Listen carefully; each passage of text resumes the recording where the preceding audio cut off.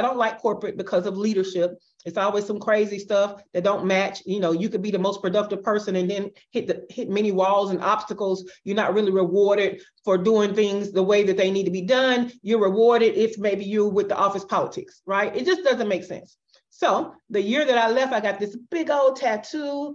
It is a peacock, right? And I got one feather that goes up my neck to make sure I don't go back. And it's almost like a fuck you to corporate. So I love my tattoo.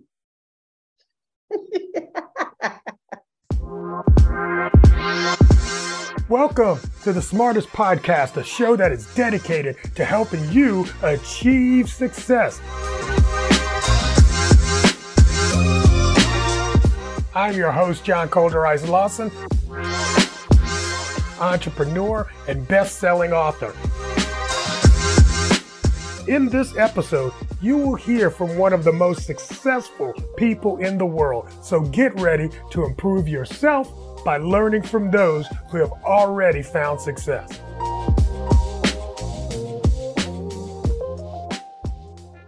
Yo, people, what's up? This is your boy John, and I've got with me one of the most vibrant, amazing, and as you will see shortly, my friend Shay is going to blow your mind. So with that, Shay, please introduce yourself, tell everybody who you are, why we should listen to you. All right, so my name is Sha Cannon, and who I am is me. That's enough. I am enough. No. So I am a digital nomad slash expat because, you know, digital nomads tend to stay places temporarily. I tend to stay a little longer term. And so what I do for money that pays me to be in these different places is I have my own business. In short, I'm a business consultant, but if you really want to know, I'm a fractional chief operating officer for other small businesses, but small is relative, like some are seven-figure, multiple six-figure businesses. And so I manage their business, manage their teams, manage all the problems for business growth and business scale. So that's how I make my moolah. But my real currency is freedom. I like to live and work anywhere. And so that's what I do. So where are you right now? Right now, this moment, I am in Buenos Aires, Argentina, which, as you know, or you may know, is like the beef and tango capital of the world. But right now, we are also the World Cup champs. Go Messi, number 10, I think he is. So yes, yeah, Argentina. That's right. How did they celebrate? I mean, that had to be really like the Super Bowl celebration for sure. So it's worse than the Super Bowl. So yeah. You know, us Americans, football don't make sense to anybody else but us, much like our system of measurement. But and we're not changing. We're not changing. You know, and y'all claim y'all about to change daylight savings time, but we're gonna see because you didn't do it last year. So it's not changing either. But basically, it's the real football, and it is a worldwide sensation everywhere. Yeah. United States. Everybody else is huge. The celebration here was nuts. Do you hear me? It was nuts. It was over the top nuts, but I've been here a year. So I had been here when the local clubs played each other. I'm from Alabama, so it was like Alabama playing Auburn in football. It was a big deal, right? And so when one of the local teams won, which was the underdogs, was Boca Junior, and you know the big elite team was River Plate. But Boca Junior, the underdogs, won the championship, and oh my God, these people went nuts, right? They had their own little parade down the street to the obelisk, and you know it was crazy. So I knew if that was just a local team. And our national team won, I'm not going outside. So I already knew. So what happened was when the team came in overnight, they flew in overnight, and the next day they did the parade. And so they had this bus that the team was on. It was like a double decker, and they were on the roof, you know, waving and whatever. People were dropping off of things onto the bus, trying to climb the bus. The crowd was so many people out there because people came from everywhere. And so the bus got to a point where they couldn't move anymore. They had to helicopter the team off of the bus.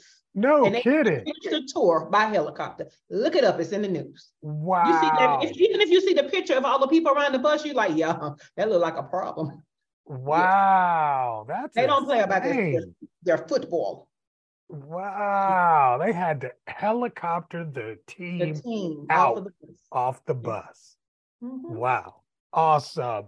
So that's a whole cultural thing in and of itself that we don't really, so how do you, well, let's just back it all the way up. I mean, what's your background? What did you do when you were in, corporate, or did you ever go in corporate America? I did. That's how I know I hate it. I was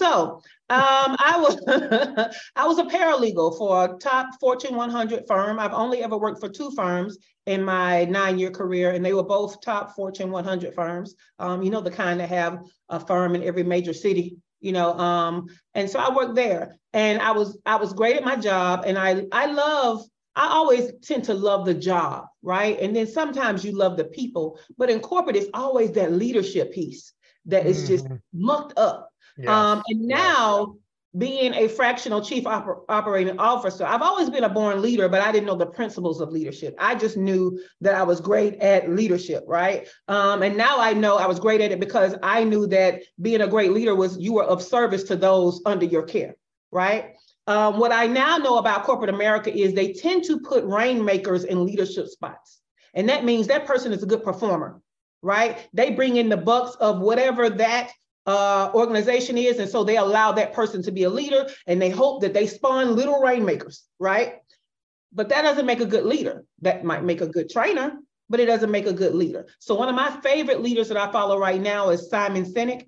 And he is aligned with my soul. And so I learned more and more about leadership in small business. But yeah, I don't like corporate because of leadership.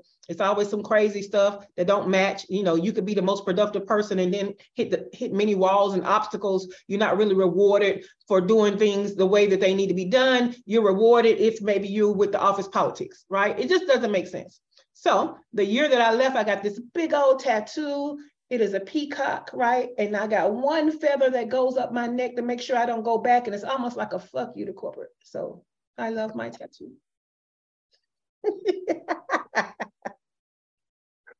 Wow. So really, you got that because of the corporate? That is really, really interesting. Yeah, I got it that high because of the corporate thing. I got, I tend to have a little masculine energy. So if you don't know, the peacock is actually the male, but it's a beautiful male, is it not?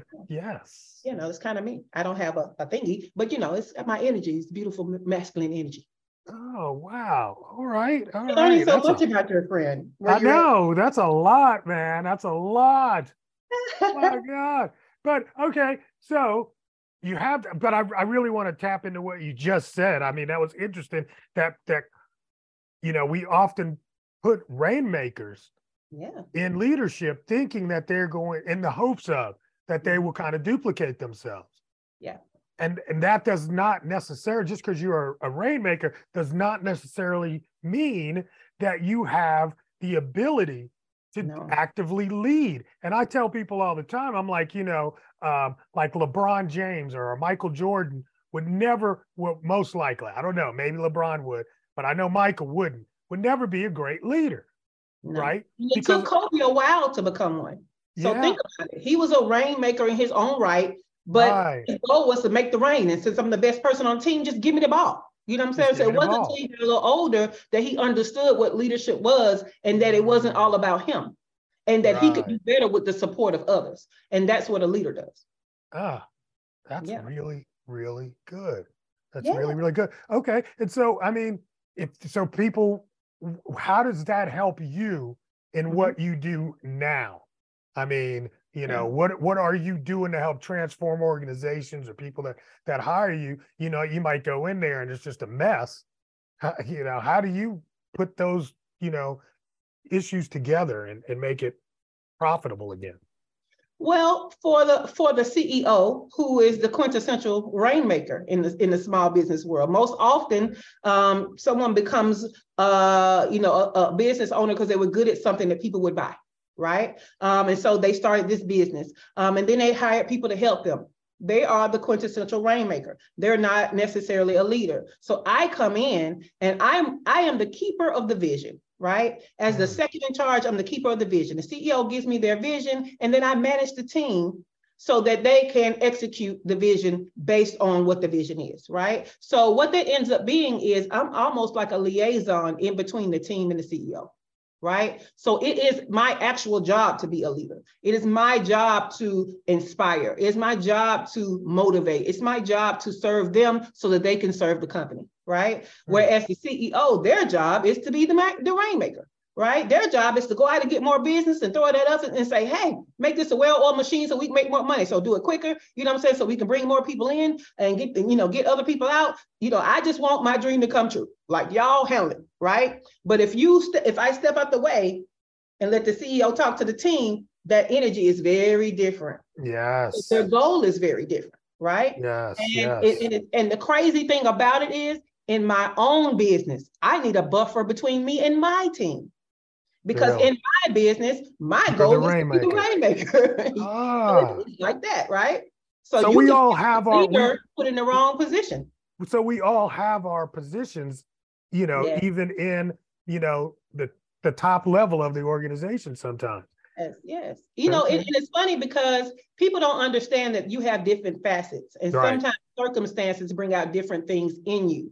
They're so, I don't know, people get it wrong sometimes. They think you're supposed to be the same person all the time, and if not, then you switched it up. You're two-faced. No, different situations bring about different sides of you. I have a great example, right? When we are service providers as small businesses, we expect everybody to give us all the grace. Well, I'm a small business. Oh, well, I'm gonna get to it. This happened, that happened, whatever, right?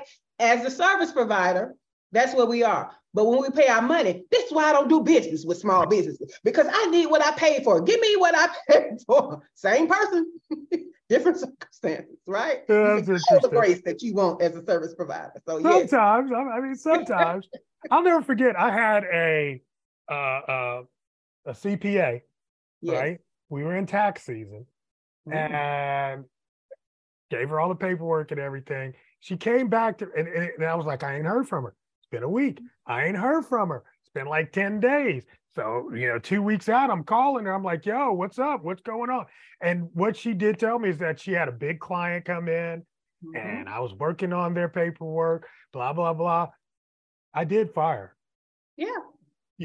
Because that's just not what I want to hear.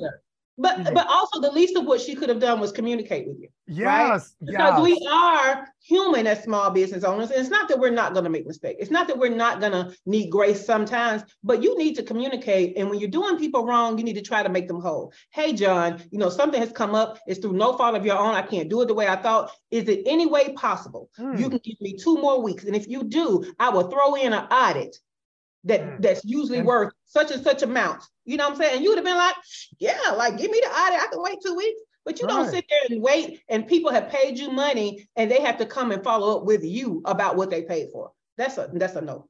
That's a problem. And then, and I get it. We all have issues. I'm a small business, but you're right. If there's an issue, I'm going to get in front of that, let people know I got to change the expectation. Yes.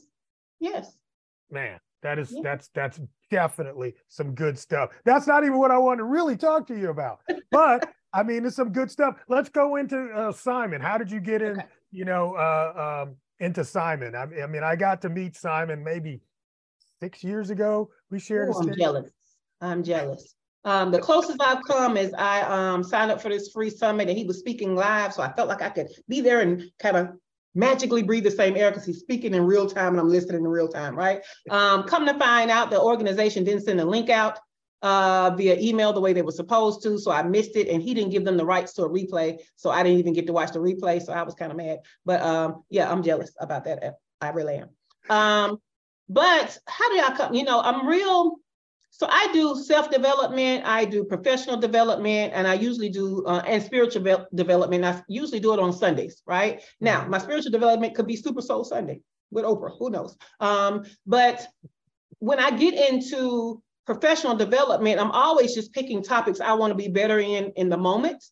And I found Seth Godin when I was working on marketing. So that's my marketing goat, my guru, right? And so I like Seth Godin. He actually explained what a brand was in a way I understood, right? He's like, it's not your logo, your colors. It is the reputation and the look and feel and what people can expect from your brand. And that's when he goes into the thing about if Nike had a hotel, you would know what to expect because they have a brand.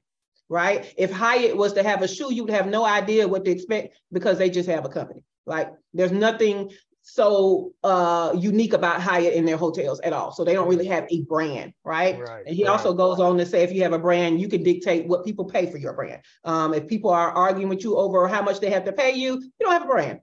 So love it. But so I was, you know how sometimes I do it on YouTube because I like, even though I'm listening mostly, I like to kind of glance every now and then. But the YouTube rolled to something else, and it was Simon Sinek.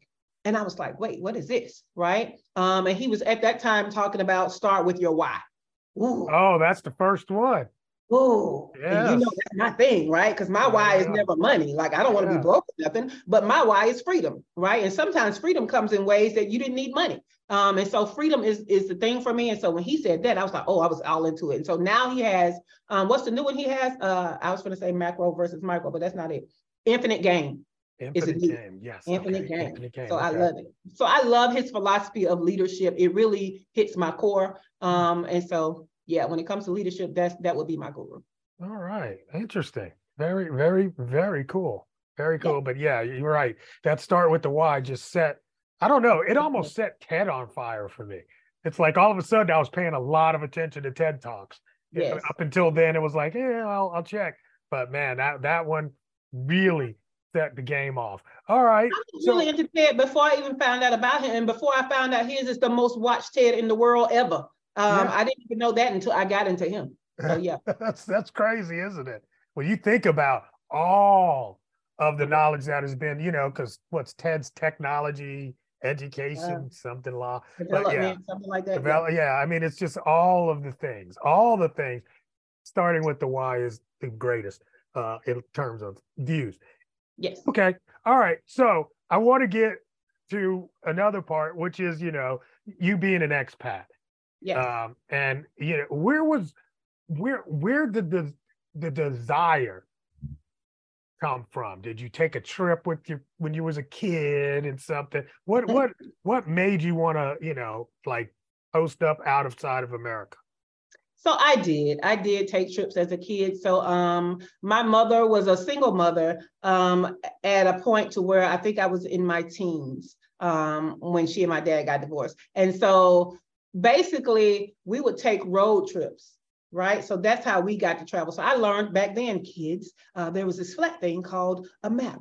And it's not that we thought that the earth was flat, but the map was flat, right? And so she taught me how to read a map. And so, I could be the co-pilot and read the map. Of course, she was probably double checking me or whatever, but I got really good at reading a map just from being her co-pilot and us taking road trips. But we took one road trip, especially from Birmingham, Alabama, which is my hometown, all the way to West Coast, Mexico. Colima, Mexico. That's a long drive. It took some days. Like, I don't know if that was maybe or so.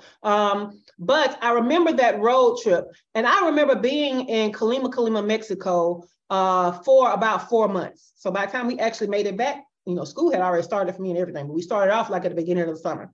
Okay. And what I knew was I spoke English, these kids spoke Spanish, but we found a way to play and be together. So my cousin was about my same age, and so we too were playing. And I just remember having all of these experiences. I remember watching Dukes of Hazzards, and it was in Spanish, and then I could read the English, and I was just like, okay, they don't sound nothing like them, but this is cool, right? I remember experiencing some of my favorite products like Kellogg's Frosted Flakes and things like that, but the labels were different. They were in Spanish, And so I remember that, but I also remember not feeling left out of anything, even though I didn't know the language. And so I always knew that I had a love of travel. I didn't know it was going to turn into this until 1 year in corporate America. I had already decided that I wanted to get out, right? Like, I need my freedom. This is too much for me. But I went on vacation. It was my first time going out of the country by myself. And so I had to promise my family, I'm going to a resort, it's rest anyway. I won't go anywhere because usually I do excursions on this, but I'm never by myself. And so this is my first time being by myself. And what I realized was when you go, like, you're going to connect with somebody there. You're not going to feel alone. You went alone, but you don't have to be lonely, right? So it just so happened like there was a couple that was in the hotel room next to mine, and I was on the balcony, and we had a whole conversation just on our balconies, and then we met for dinner. I went to the beach, and I said, okay, I'm gonna write a book, but then I got sucked up by the waves. I'm watching waves, and another Black lady came and sat next to me, and she said, do you mind if I sit here? I was like, no. She said, I saw you earlier. I was so excited. She was a flight attendant. And it was just a reminder that just because you go somewhere by yourself doesn't mean you have to stay by yourself, right? And so I was like, oh, I think I can do this, right? I think I can continuously try. Because when you have to wait on other people, it stifles you, right? Now you got to convince people to go and all that kind of stuff. And so I felt too much freedom at that moment. It was almost scary. I was like, oh, I could do this. Like I can go anywhere, because now I feel like I can do it by myself. And so that's what came to mind. And so when I actually left corporate America, started that full-time entrepreneurship, started hitting these milestones way before I ever thought I would, oh, you have already replaced that 6 figures, you know what I'm saying? Oh, awesome. Oh, you have a location independent business. So now you can go anywhere in the world, right? And so I was like, let me do my proverbial throwing the dart on the digital planet, Google. Okay, so Googled digital nomad. At that time, it was 2019, Wi-Fi, because I need Wi-Fi to make my money, right? You gotta have Wi-Fi. So it comes up with these lists, and I'm looking at what I want to experience. I'm looking at, I took Spanish in high school. I took it in college, but I don't know Spanish. Like, I don't know. I can't speak, I can't hold a conversation. I can just, agua, uno, like, I don't know. But what I found was the country of Belize, their actual country language is English. Yes. Now, it's the Queen's English, but it's English. You know what I'm saying? So I thought, oh, let me start there. So I go to this little small town right under Mexico called Corozal, Belize. I didn't even go to where people, go. Yeah, not to the islands. Tourism. And I wanted to actually feel it. You know what I'm saying? And so it was so local that if you didn't get up at 6 a.m. to go to the market on Friday or Monday, you didn't have non-perishable food. I mean, perishable foods like fruits and vegetables, right? Because all the grocery stores had was perishable stuff, like canned stuff and, floured stuff or stuff like that. And I was just like, oh, wow, this is local. So it was a great experience. But what I found was they spoke Spanish in that little town because they were right under right in Mexico. Right under Mexico. Okay. But I mean, it reinforced to me that language is more than words. Okay, language is facial expressions, it's body, it's tone, it's all of these things that you can get by on if you want to understand each other. If you try, yeah. If you want to understand each other. And so that was great. Then I moved you can't do that in France. Well, that's because they have, they have that stereotypical attitude. They do. They just a little bit. They have to be willing to work with you, right? Right. So, they like it better if you don't try to speak French. They don't even want you to talk to them. I dated a French guy before. They're very quintessential bougie, uppity, and what is this you talk about? They just let me not try to accent, but yes, it's the stereotypical attitude. But yeah, so then I went to Mexico. I lived in Mexico 3 years, y'all, and I still don't know Spanish. I've been here a year. I still don't really know Spanish. I know enough to order my food. But what I found was, not only is language more than words, I have found that good people find other good people. And all you need is good people, right? So what I found in Mexico is when they saw that I was very reverent of their culture, when they saw that I treated them as an equal, when they saw that sometimes I tried to speak a little Spanish to and I apologize for not knowing the Spanish rather than looking at them like, why don't you know English, And so what you find is being a good person, you attract other good people and you're going to have a good experience. And that helps. That helps a lot. So let's talk about some of the tools that you use to support your business. So what are the important tools that allow you to be a digital nomad? Zoom. So Zoom I have my meetings on Zoom, so that allows me to conduct my consulting. I have cloud storage, right? So that allows me to save documents in a way that other people can get to them. Google Docs allows you to work in the same doc no matter where you are in the world, right? I have Acuity, which is an appointment system. So, people have appointments with me. What else do I use? I use Canva, and Canva had their event today. It was amazing. It was amazing. It was. So for, all my digital visuals and stuff. And as you know, you can talk to anybody on social media. And so you have that. WhatsApp is very great. In fact, the whole business ecosphere in Mexico is built around WhatsApp. It's not built around people having a landline phone number. It's built on a WhatsApp number. So I can order a pizza by texting through WhatsApp. I don't have to actually call, which helps me because I can use the translator, right? Right. And so it's great. Of course, they have even better. My favorite tool for living outside the country, not for business, but just for life, is called Rappi, Rappi. So think of DoorDash or Uber Eats, Rappi. I love it. I am like 5 times diamond. Almost every meal comes through Rappi. And so your girl don't cook. I don't do anything domestic because why would I do that? But those things help you to have a very location independent business, because anything you can do in a brick and mortar for what I do for consulting, there's some kind of digital tool that I can use to do it. So how many times do you have, are you a dual citizen, or are you, just US? How many passports you got? So I only have one passport. I will always be a US citizen.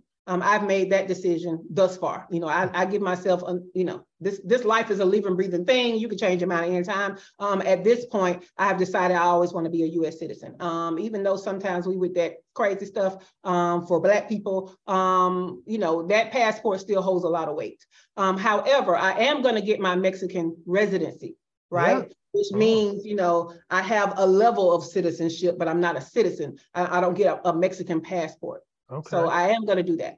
So you're moving back to Mexico? I am. I miss it. I am. Really? Yes. That's interesting. That's interesting. Yeah, you miss it. You're going to go back. So, did you enjoy Argentina too? I did. Okay. And so, and this is the thing, right? Yeah. Even though I'm going back to Mexico, what I've decided is I want that to be my home base. That little special beach town that's also, it's like beachy and it's touristy. In a city, right? It's like local and it's touristy and it's very walkable. I don't feel like I have to own a car anymore, right? And so I love that combination. So I want that to be home base. I see myself buying property within the next 3 years, but I'm still gonna, go off to other places and spend time. Sometimes I do it a week at a time. I call them workcations, right? Yes. Not necessarily vacations, but I'm still working. But yeah, so I'm still That's funny. Yeah, that's funny. Because I just talked to another, Tava, yes. and he's based in Mexico. And then I asked him, I'm like, well, why are you back? Because he had gone around to like, I don't remember exactly. He was in Colombia for a little while. He was in Colombia. Yeah, he really liked Colombia. So I'm like, why did you go back, to Mexico? And he said the same thing. He's like, it's good to have a home base. Yes. And he's chosen Mexico as his home base. I was like, interesting. So, for hear you say the same thing. That's very interesting, that you still feel that. I did enjoy Buenos Aires while I was here, right? Yeah.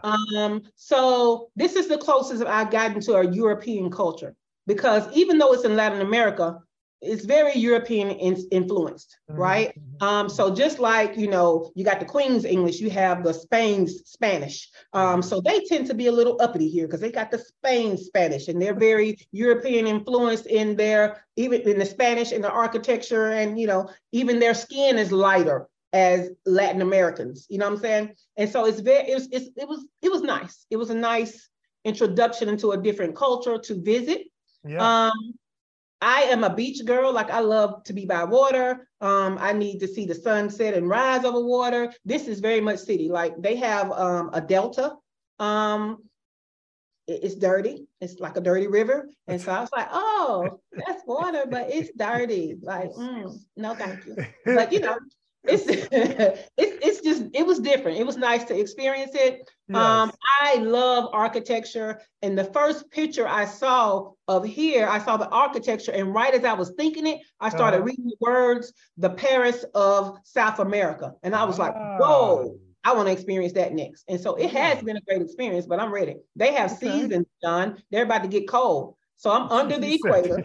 Is that a problem? Yes, under the equator, and our seasons are actually opposite of the United States. Right? So you guys are getting to warmer seasons. We're getting to cooler seasons, and y'all can have that. So when I moved here, I actually had to have different types of clothes for the seasons.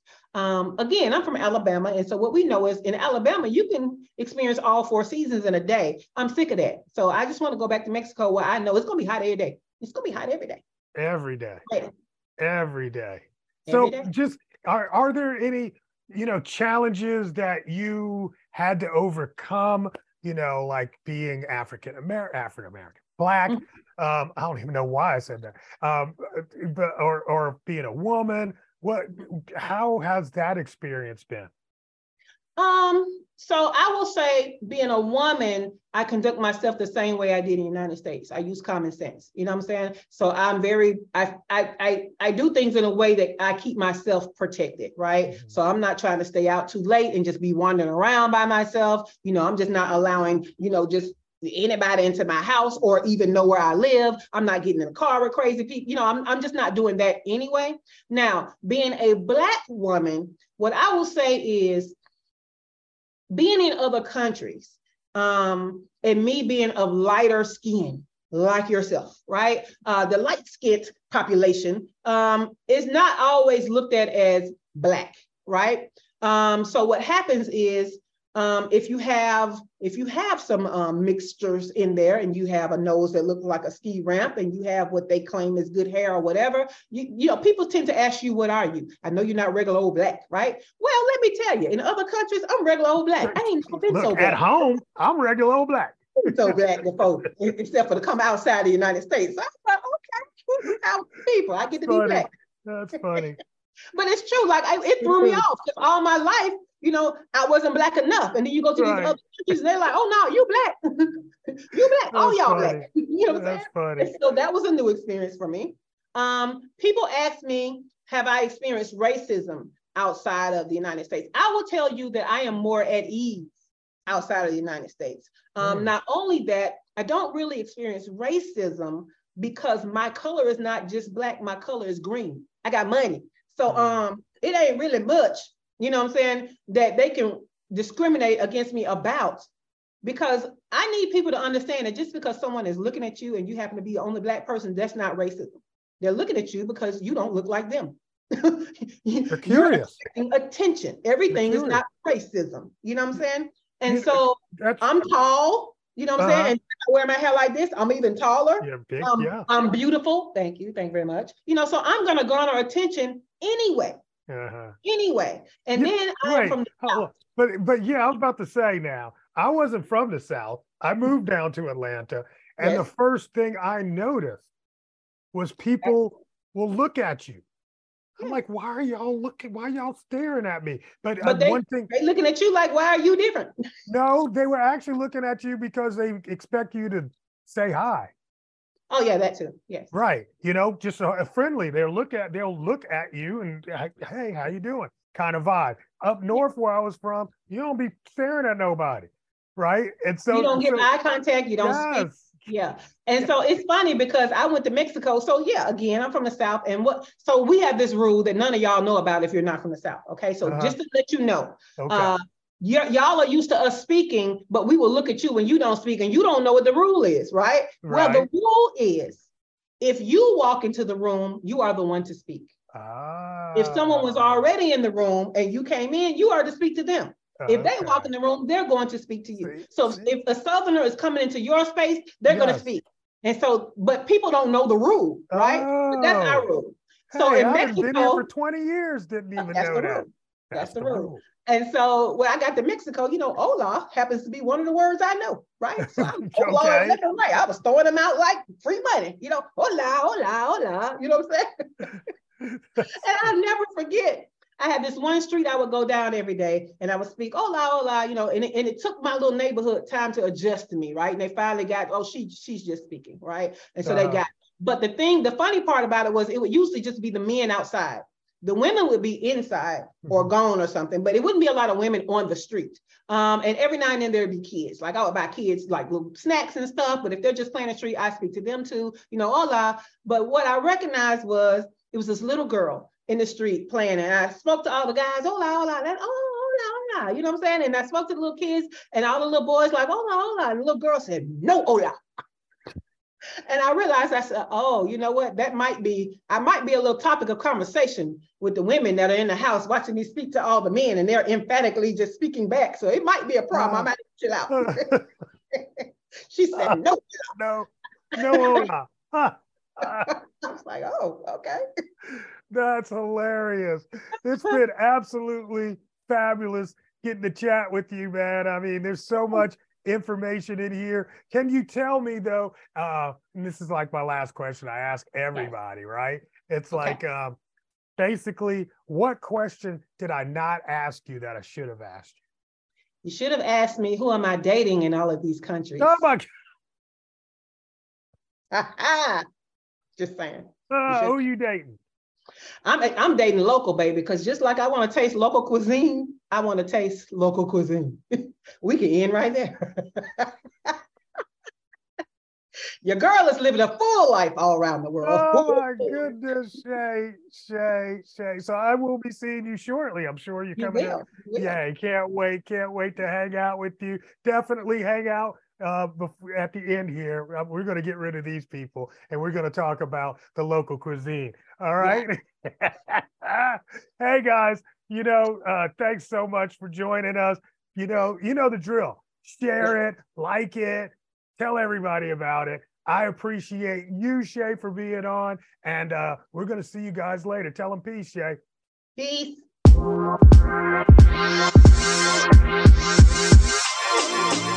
Thanks for tuning in to the Smartest Podcast. I hope you found that conversation helpful and inspiring.